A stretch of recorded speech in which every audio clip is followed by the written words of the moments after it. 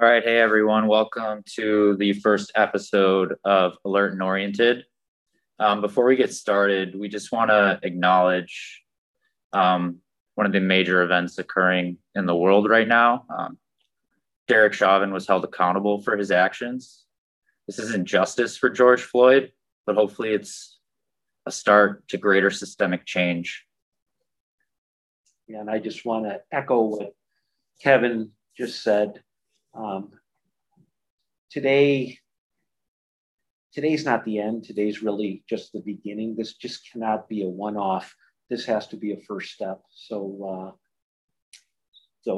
we really felt it was important that we acknowledge this today. All right. So this excellent medical student-led podcast is for educational purposes only, and it's not intended to be medical advice under any circumstance. So this is who we are. I'm Kevin. I'm an M3, soon to be M4. I plan to go into internal medicine. Over COVID, I picked up mixology as a hobby. And then Dr. Abrams, our co-founder here, I'll let him introduce himself. Hi, for those of you guys I don't know, my name's Rich Abrams. I am a general internist here. I've been here for many years. Current dean for the learning environment, former program director. Really, my sort of medical passion is in clinical reasoning and diagnosis. My fun fact, you can see there, I'm sort of an avid cycling tourist. This is a picture of my daughter and I finishing a trip from Pittsburgh to Washington, D.C. a couple of years ago. And then we got Tommy. I'm Tommy King. I'm about to be graduate of Rush Medical College and starting internal medicine residency here at Rush in July, which I'm very thrilled about. My career plans, hopefully infectious disease down the line after residency. I'm also interested in medical education, which is why I reached out to be a part of this podcast. And my fun fact is I hope to visit all the national parks in the U.S. in my life. I went to 9 in one trip earlier this fall, and I'm going to like another 7 or 8 before I start residency. So it's awesome. All right. Now we have our discussants, the two brave colleagues that are going to take this on first. We have Maddie. I'm Maddie. She's in M3, I think, still going into OB-GYN. Yeah, how'd you know? We talked. And then we have Bijan in M3, who's planning to go into psych, I think, still. I don't know where you got that information. Yeah, that's right. All right, well, we're going to kick things off.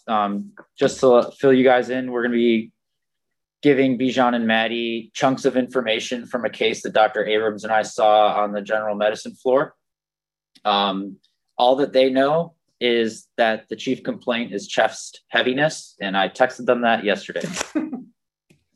So aliquot 1 is we have a 23-year-old female. She presented to the emergency room with a 1-week history of chest heaviness and dyspnea.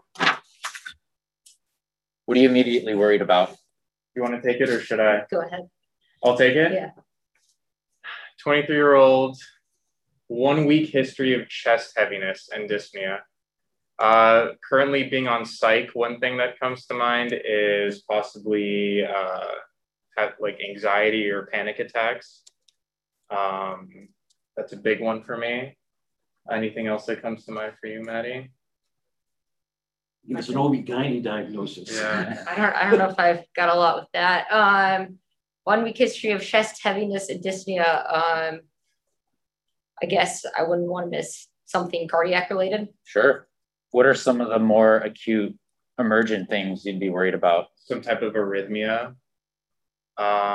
Maybe if she had some, it seems weird that it was just 1 week, but maybe if she has some asthma that's just worsening acutely. The PE is something you would also be more acute that you wouldn't want to miss. Sure. Really? Okay. What other things are you looking out for at this point? Like if you were suspicious for a cardiac event, what other kind of things would you be looking for? I'd want to see her vitals, see if there's anything abnormal, tachycardia, maybe she's breathing very quickly, tachypnea. I want to know if it gets worse, or what makes it worse, what makes it better. Does it get worse with activity? Does she have any syncopal episodes? Sure. Palpitations associated with it? Also, does it get worse with this breathing in, like pleuridate? All right, we're going to throw in some teaching points in here too while we're going at it. So we like to think of more emergent causes of chest pain. And there's the 4+2+2 mnemonic that I find really helpful. And you can think of it in buckets. There's the cardiac bucket, the pulmonary bucket, and the esophageal bucket. In the cardiac bucket, the four things you really don't want to miss are an ACS, like a MI, aortic dissection, cardiac tamponade, Takotsubo's cardiomyopathy. And working those up would involve things like EKG, troponin, or more intense imaging like an echo. Or then there's the pulmonary bucket where Maddie brought up something like a PE. There's also pneumothorax, and then some things that we kind of often forget to remember. There still could be some esophageal causes, and something like a rupture or food impaction could certainly cause acute chest pain. Aliquot 2. So she has a past history of Graves' disease. She was treated with methimazole, and she subsequently became hypothyroid. A month ago, she had a spontaneous abortion at 20 weeks. And then 4 days before this admission, she saw her cardiologist. She had intermittent palpitations that she'd been experiencing for the past 3 months. She was able to get an EKG done. It was normal. An echo was ordered. Didn't get the chance to complete it. She denied fever and cough, no leg swelling, no headache. Her current meds, she's on levothyroxine. She's not on any oral contraceptives. She has no allergies. Her family history was unremarkable. No recent alcohol use, and has never used tobacco products or recreational drugs. The remainder of her social history was unremarkable. Are you guys still worried about anything emergent at this point? Nothing is jumping out at me. Anything with you? No, the fact that she went to a cardiologist for intermittent palpitations 4 days ago is certainly concerning, but it's reassuring to know that an EKG was normal at the time. Yeah. Sorry. Go ahead. I would like to know,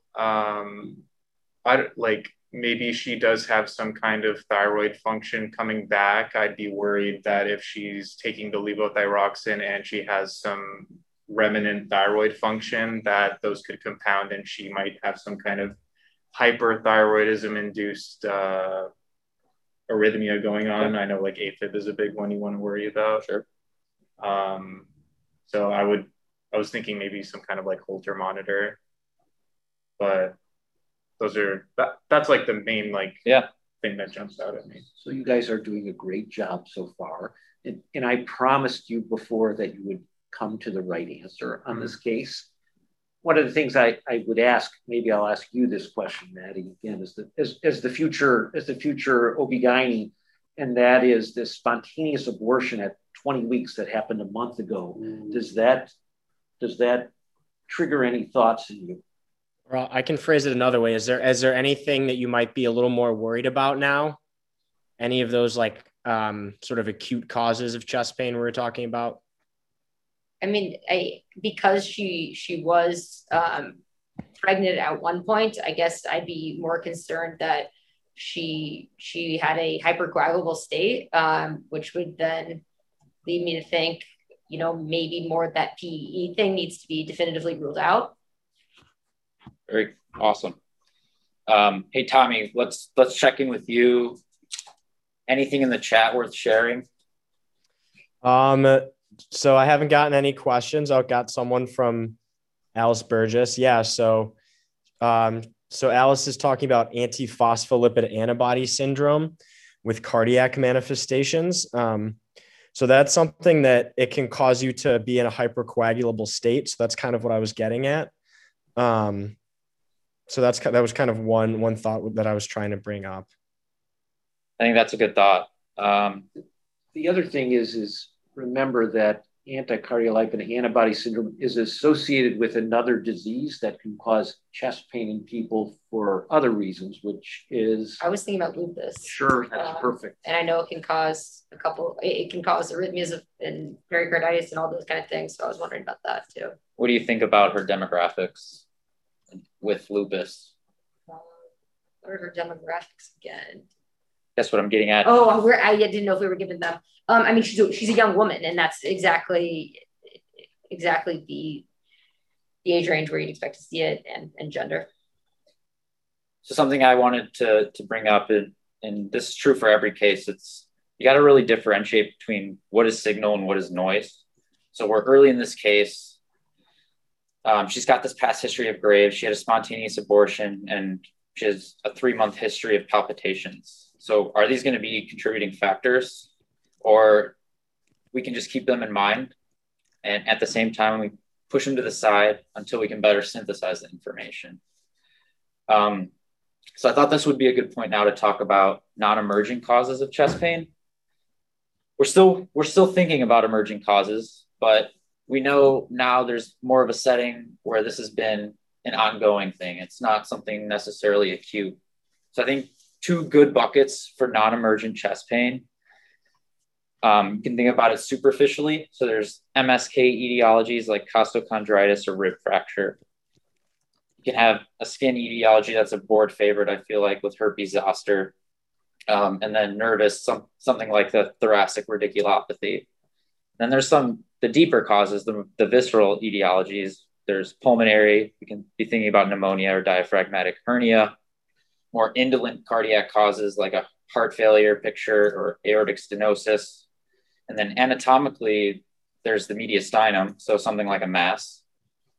And then another popular board one is a GI etiology. So stuff like spasm, reflux, or peptic ulcers causing radiating pain where the patient believes it's chest pain.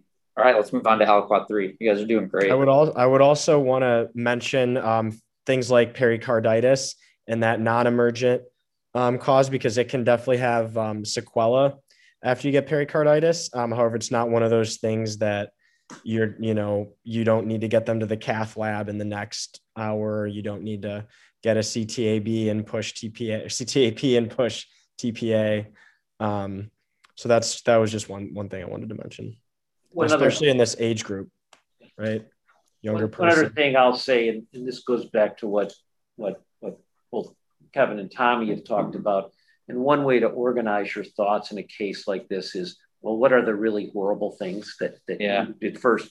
And now as I look back at you guys, I say, boy, do you think this 23-year-old woman is having an acute coronary syndrome right now? Not impossible, but unlikely.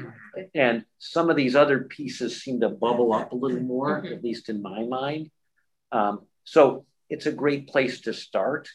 And we're going to go to the physical exam now. And remember this, the physical exam is really sort of your first set of diagnostic tests where everybody's interested in blood work and imaging and things like that. But this really is the first diagnostic test that you do.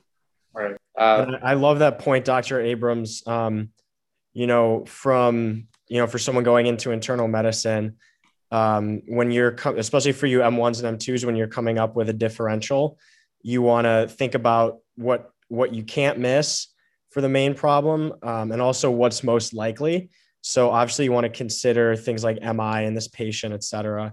But you definitely want to think about what is most likely going on, right? Not necessarily like what would be the most concerning. It's all important to consider, but that's how I like to kind of think about my differentials and also offer like alternative explanations. Thanks, Tommy. That's great and helpful to remember. All right, some vitals. She was afebrile. Her respiratory rate was 18. Her pulse was 96. Her blood pressure was 128/92. She was satting 100% on room air. She's obese. Her BMI was 38. She was awake and alert and no apparent distress. Neck was supple, no JVD, no thyromegaly, no lymphadenopathy. Lungs, no increased work of breathing. She was cleared auscultation bilaterally. Heart, regular rate and rhythm, no murmurs, rubs, or gallops. although the cardiology visit from a few days ago noted a 2 out of 6 murmur. Her abdominal exam was normal, skin, no rash, MSK, and neuro exam were also normal. So this is a pretty unremarkable physical exam. It doesn't really help us push the needle towards any diagnosis or even really an organ system at this point. So what are your guys' thoughts right now? What kind of labs and imaging would you be interested in getting right off the bat? Pretty curious that there was a murmur 4 days ago noted, but none now. Am I assuming I'm as good as a cardiologist picking up a murmur? We always think about what causes new murmurs. We don't think about what causes murmurs to go away. Exactly. Probably it's the move from a cardiologist to a an internist or a resident or a medical student. I'll chalk they it up tend to to that. disappear at that time. But before you go on to asking the labs, the exam is both helpful and not helpful, right? So there's certain things it clearly doesn't rule out, but there's things that become less likely based upon this exam. I'm leaning away from PE just because she's studying 100% on room air, no increased work of breathing, so I'm a little, and she's a little tachycardic. She's not overly so. 96 is kind of borderline, but I'm kind of, that's becoming lower on my differential. Okay. If I may offer a quick thought on that. So the most common physical exam finding of PE is just isolated tachycardia. So you have your S1, Q3, T3. Still the most common thing is just sinus tachycardia. And these are patients that they can look fine 1 minute and be gone the next. So if you're suspicious of PE, whether it's based on your Wells score, your clinical picture, that's definitely something to not always dismiss. Would you consider 96 isolated tachycardia? No, technically no. That it was just I didn't mean to say. No, I was just curious, Maddie. But so no, it's obviously technically within normal. It's upper limit of normal. But just the point that these patients can look okay and then look not okay very fast. Any burning labs or imaging you guys would be interested? I would want a chest X-ray and probably a D-dimer for sure. I like how you're thinking. Yeah. Can we throw in a CBC CMP while we're at it? You know it. You get what you ask for. So CMP was normal. Hemoglobin, white blood cells, and platelets were also normal. Her coag was normal. TSH, remember her history of Graves, but TSH was within normal limits. COVID negative, then that's a normal lab, I guess now. She isn't pregnant. Her troponin was negative, and there's that D-dimer, and it was 0.99. EKG was normal. Chest X-ray, the read was no acute cardiopulmonary process. Before we get to the standout, what do you guys think about the negative troponin? It's a good thing. Are you surprised? I guess. Not really. I wasn't suspecting right heart strain on her. Okay. And now, what do you think about the elevated D-dimer?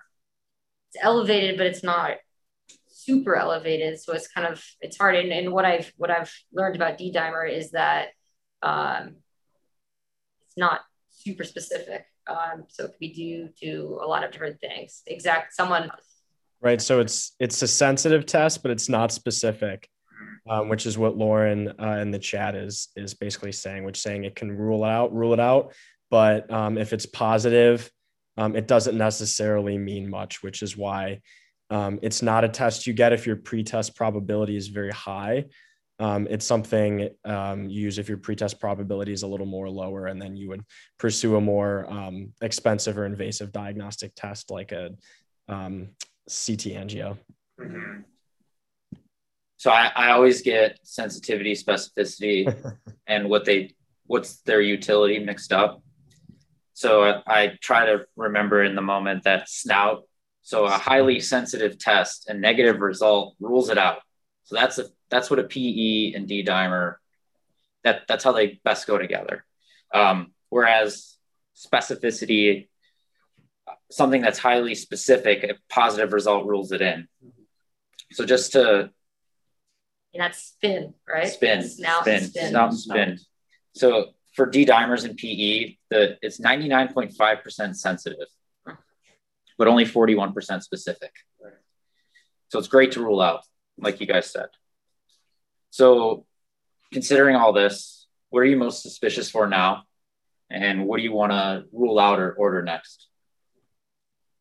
Well, I'm also seeing she has an elevated white count. Is that right? Yes, slightly. Slightly. I also want to clarify in terms of her presentation. This is a 1 week history of worsening dyspnea. Like, is it getting worse, or has it been resolving? Because then it's possible that she did have a PE, but it self-resolved.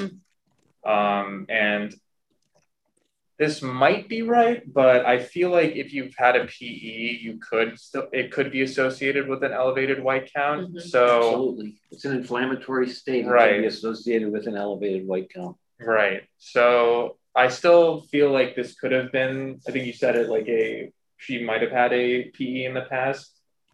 Especially with that hypercoagulable state. Right, with the hypercoagulable state. So that's still my number one as of right now. I don't know if you. No, but I do think the white count is important to note. And I think Dr. Abrams, you just mentioned an inflammatory condition, and that's something we haven't really talked about. Right. Also, I mean, she was afebrile, but infection is always something to think of with white blood cell count as well. Right. So you guys are doing great. You're moving towards the diagnosis. Again, you'll get in a few minutes. I think one of the things that maybe you have a lot of evidence of to this point is that everything seems to be pulling away from the heart, right? Mm-hmm. Yeah.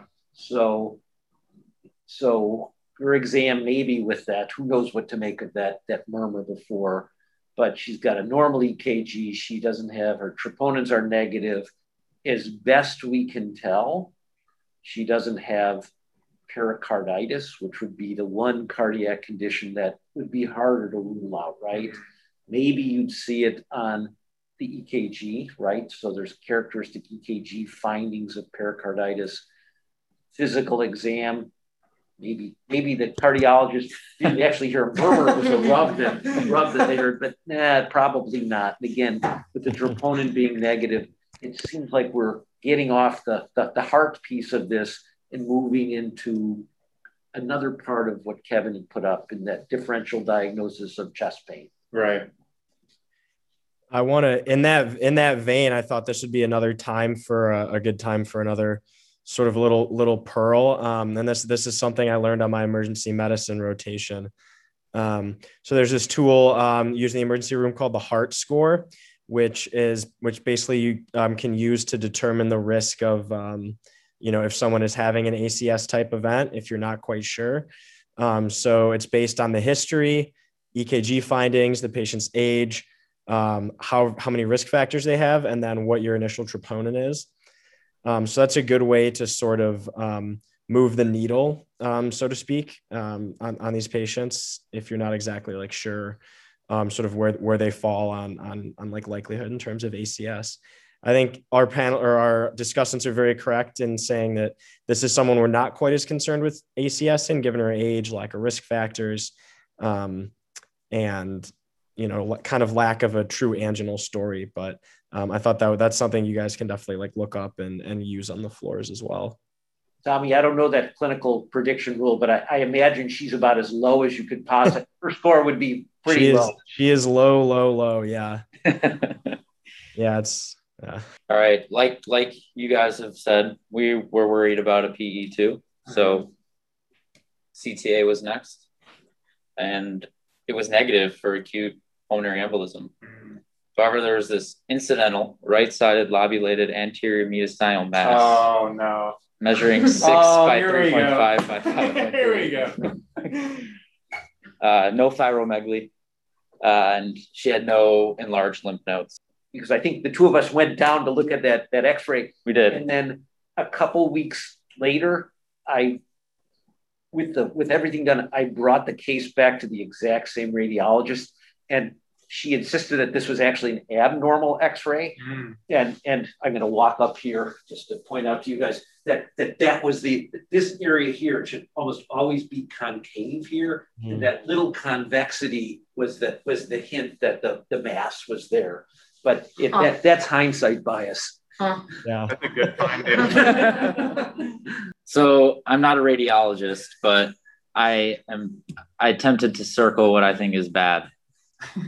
The first image is a coronal, so slicing down, and then the axial, and I've circled what I think is this mass that they're seeing. The CTA is negative for PE. We have an incidental anterior mediastinal mass. Now, what are you worried about? 4 T's. Tell me about them. Thymoma, Yeah. terrible lymphoma. Yeah. Something with the thyroid's one of them. So thyroid mass. And then what was the other one? Thymoma, thyroid, terrible lymphoma. What was the other one? Teratoma. Teratoma. Classic.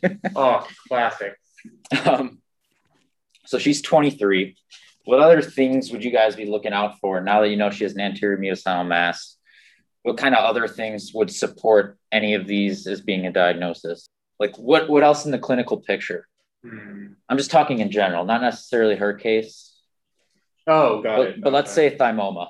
What other things would support, would push your thinking more along that line? For thymoma. Isn't there a history of thymoma with one of the musculoskeletal diseases? Myasthenia gravis. Yep. Right. Yep. That's great. Yeah, so thymoma, they can be paraneoplastic. They're often associated with myasthenia gravis or a pure red cell aplasia. That's right. Yeah. How about with the thyroid? Previous history of thyroid issues, Sure. or radiation of some sort. Sure. Or Hashimoto's thyroiditis, but she's 23. Yeah. And then a teratoma. There's not really any telltale signs with this one. I think it's more, you'd see more of like a Mass Effect type picture. And how about terrible lymphoma? Abnormal white count. Yeah, Any symptoms you'd be, More like expecting to see? E-type symptoms, weight loss, fevers, that kind of thing.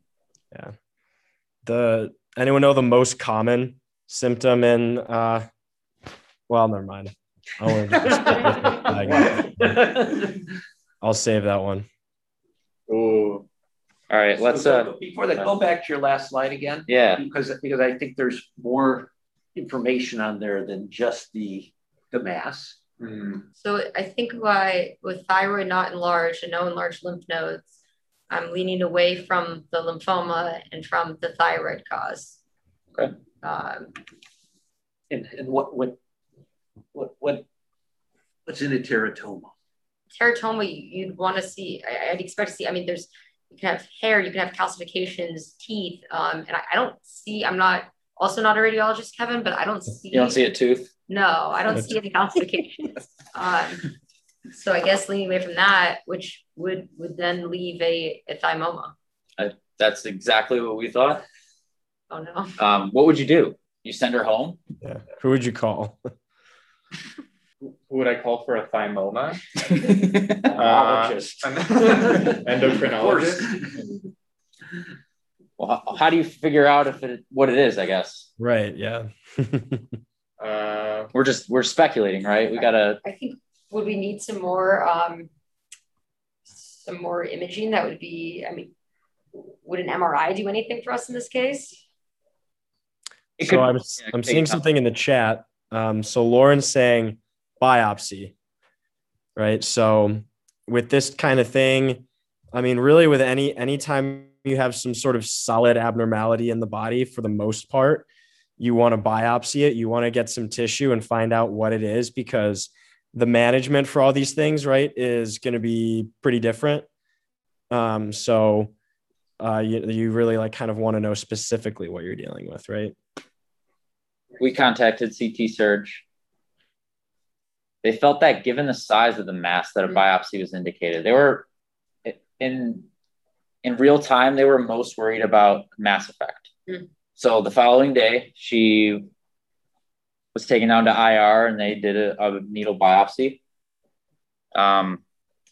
This next aliquot's the last bit of information you guys are going to get. And then we're going to ask you two, and then the chat to put your nickel down on what you guys think the diagnosis might be. I'm not a radiologist, and I'm not a pathologist. Oh, come on. There it is. But I will. When I saw this, what I see is a bunch of inflammatory cells here. Yeah. In the setting of something more chronic. There's a bunch of pink stuff. So it just kind of supports that whatever is going on has kind of happened. It has been happening for some time, and that it's reactive. We'll zoom in. I'll let you guys just kind of walk through this if you can. Just, I guess, observations. I mean, I'm kind of looking from afar. I feel like I'm seeing lymphocytes. I would say this is in the setting of chronic inflammation. A lot of little blue cells. A lot of little blue cells, as probably the pathology report said. I don't know if I see anything else that's like popping out at me. Maddie, anything? Listen, and I'm not a pathologist, so I'm happy to say that. But so assuming we've excluded thyroid and assuming we've excluded teratoma, okay, I think that's pretty good. And so in some ways it's, what is the thymus? I mean, it's seems like a weird question. You go to medical school and you study the thymus and then you never talk about it again. you wouldn't expect a 23-year-old necessarily to have a thymus, correct? So that is a great question. And that was actually one of the questions that we had, but what's in the thymus? A lot of fat and T cells. T cells. Yeah. Yeah, so lymphoid tissue is in there. And usually when we think of lymphoid tissue, don't we think of it being organized in a certain way? Yeah, kind of into like germinal centers. Into follicles, into lymphoid follicles. And now if you back up and you squirt back and you look at this, do you guys see any organization of that whatsoever? No, not too much. No, because I think you normally see it kind of like there's circles and there's like either one's darker and one's lighter, and I don't see that at all. And as Kevin says, you see all this kind of pink stuff and it's just kind of infiltrating through there. And so, again, it's been 40 years since I took histology, but I don't remember this being the histology of the thymus gland, which again, as I say, is there's a little bit of connective tissue and a lot of this lymphoid tissue in there. Again, I'll say this, I mean, in the beginning, we thought, one of our questions to the radiologist is, she is young, you're right. But I mean, she's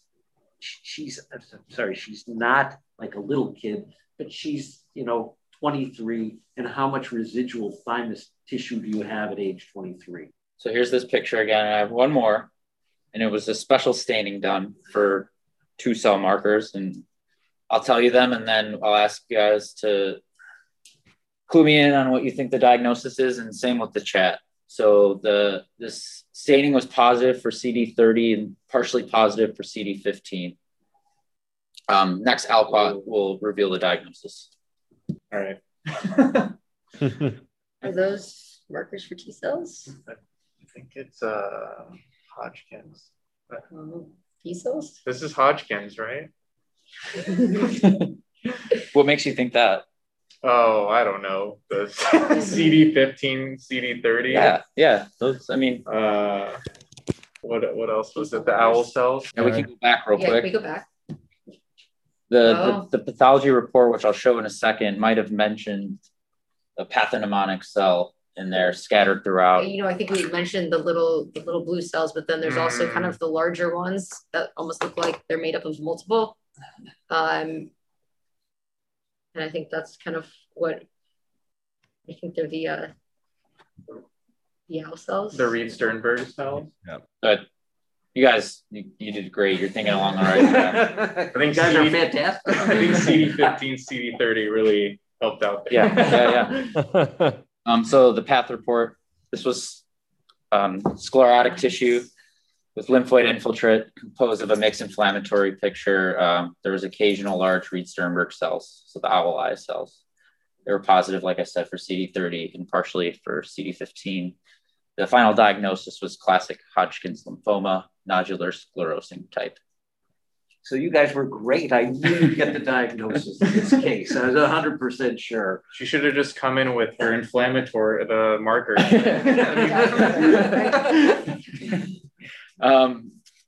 Great job, guys. I'm sure, like us, you didn't think this would be a Hodgkin's case when you had a young female with a week of chest heaviness. Everything in the beginning was pointing towards something else. But your reasoning was great, and you kept things in mind and used the information given to you to kind of narrow your thoughts, and you stayed on the right road. So just good job, guys. Thank you. Anything to add, Dr. Abrams? So I thought you guys were fabulous. And I think one of the things that, whether it's you guys or anybody who's listening or anyone, is that you guys do know how to go through these processes and do this. I mean, I know we feel pressure all the time to do this, but you were able to go through this in a logical way. You thought about all the important things, and then you were able to narrow things down to really what the diagnosis of the case was. And so, again, I think that this is one of the most important skills that you do in medical school, in residency, as an attending. I also think that practicing this stuff really, really helps. And I'm going to say for myself that, something like this, and just Kevin and I have talked about this, just talking about cases is a great thing. Yeah. And talking and practicing is really, really a great thing. I do have one last thing I want to say, because I got another thing that I really love, and that's medical history. And I've got a little medical history piece from this case. I'm going to have to pump the brakes on you real quick there, Dr. Abrams. I'm going to let Tommy hit us with some Hodgkin's. Tommy's going to do his point first. Okay. Yeah, this is great. So, I wanted to highlight a few things about Hodgkin's lymphoma. We kind of already talked about CD15 and CD30, the Reed Sternberg cells. It's not always associated with EBV. It's most commonly going to be associated with EBV in immunosuppressed patients. So think your AIDS patients, your patients on chemotherapy, and this bimodal distribution. So you're going to see it in patients or between age 15 and 30, and then, older than 55 to 60. So one of those an interesting distribution.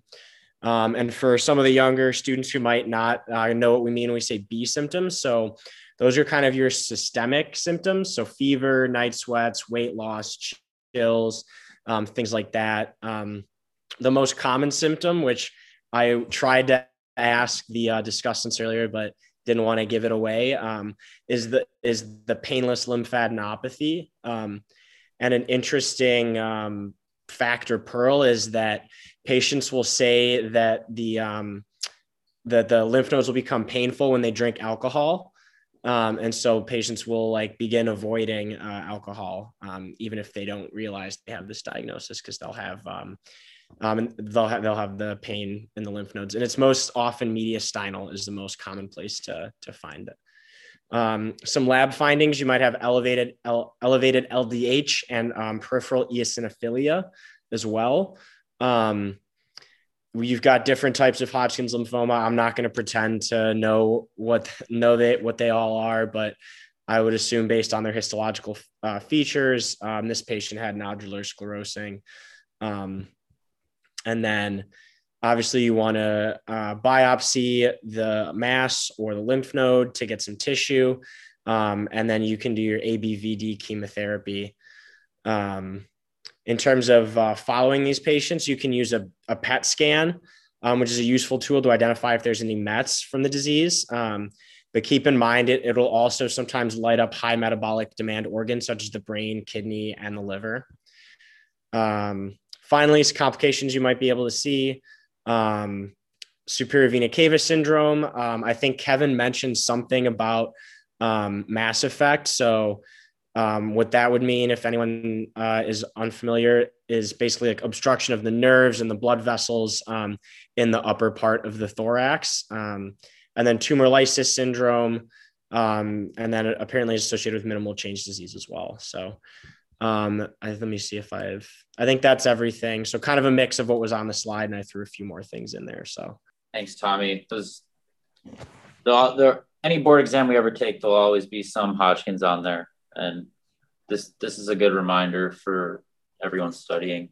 I will share one quick story about a patient I saw on ID. This was a patient with Hodgkin's disease who was being treated with a chemotherapy regimen, and had a new thoracic mediastinal mass. And so the concern was this a reoccurrence of disease, or was this like an opportunistic infection? And it ended up being not crypto. It ended up being cocci. Patient traveled to Arizona. So another, kind of important thing to just keep a broad differential. You never know what you're going to find. So kind of a cool case.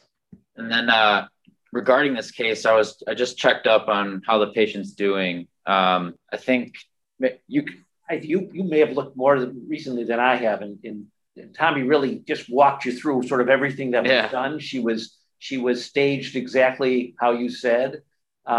And I think she had a PET CT, and it showed that everything was localized to her mediastinum. One of the things that was a learning point for me was sort of the lack of lymphadenopathy, any other lymphadenopathy in her chest, which at least maybe one of you guys can tell me, which is consistent with the nodular sclerosing Hodgkin's. So that's very consistent with that. And she's about to start her ABVD therapy. She did 4 days ago. I just saw, yeah. So she's just getting started on the chemo, and from what I remember, her prognosis will be pretty good. She should have a great prognosis, actually. All right. Dr. Abrams is going to share a story about. Yep. Dr. One last thing. You don't have to read all of this, but I'll make it quick since we're getting to the end of the hour. As I said, I actually really love medical history, and to me, the interesting part of this story is the Reed and the Reed-Sternberg cell. Mm-hmm. And so that is named after Dr. Dorothy Reed, who what makes her interesting to me is she was one of the first women to be accepted at Johns Hopkins Medical School. So this is in the late 1890s when the medical school opened. And there's a huge history around why Johns Hopkins was one of the first coeducational medical schools in the country. And we won't go into that. Let me just say that it was hard to be a woman in medical school. It's hard now, and it was really hard back in the 1800s. I'm actually reading a book about Dorothy Blackwell. Yep, that's her name. Oh, I'm sorry, Elizabeth Blackwell, who was the first female physician to go to medical school in the U.S. And that's 50 years before this. But anyhow, so Dorothy Reed shows up on campus. First day, she runs into this well-dressed man who asked her if she was entering medical school. And when she said yes, he said, "Don't go home."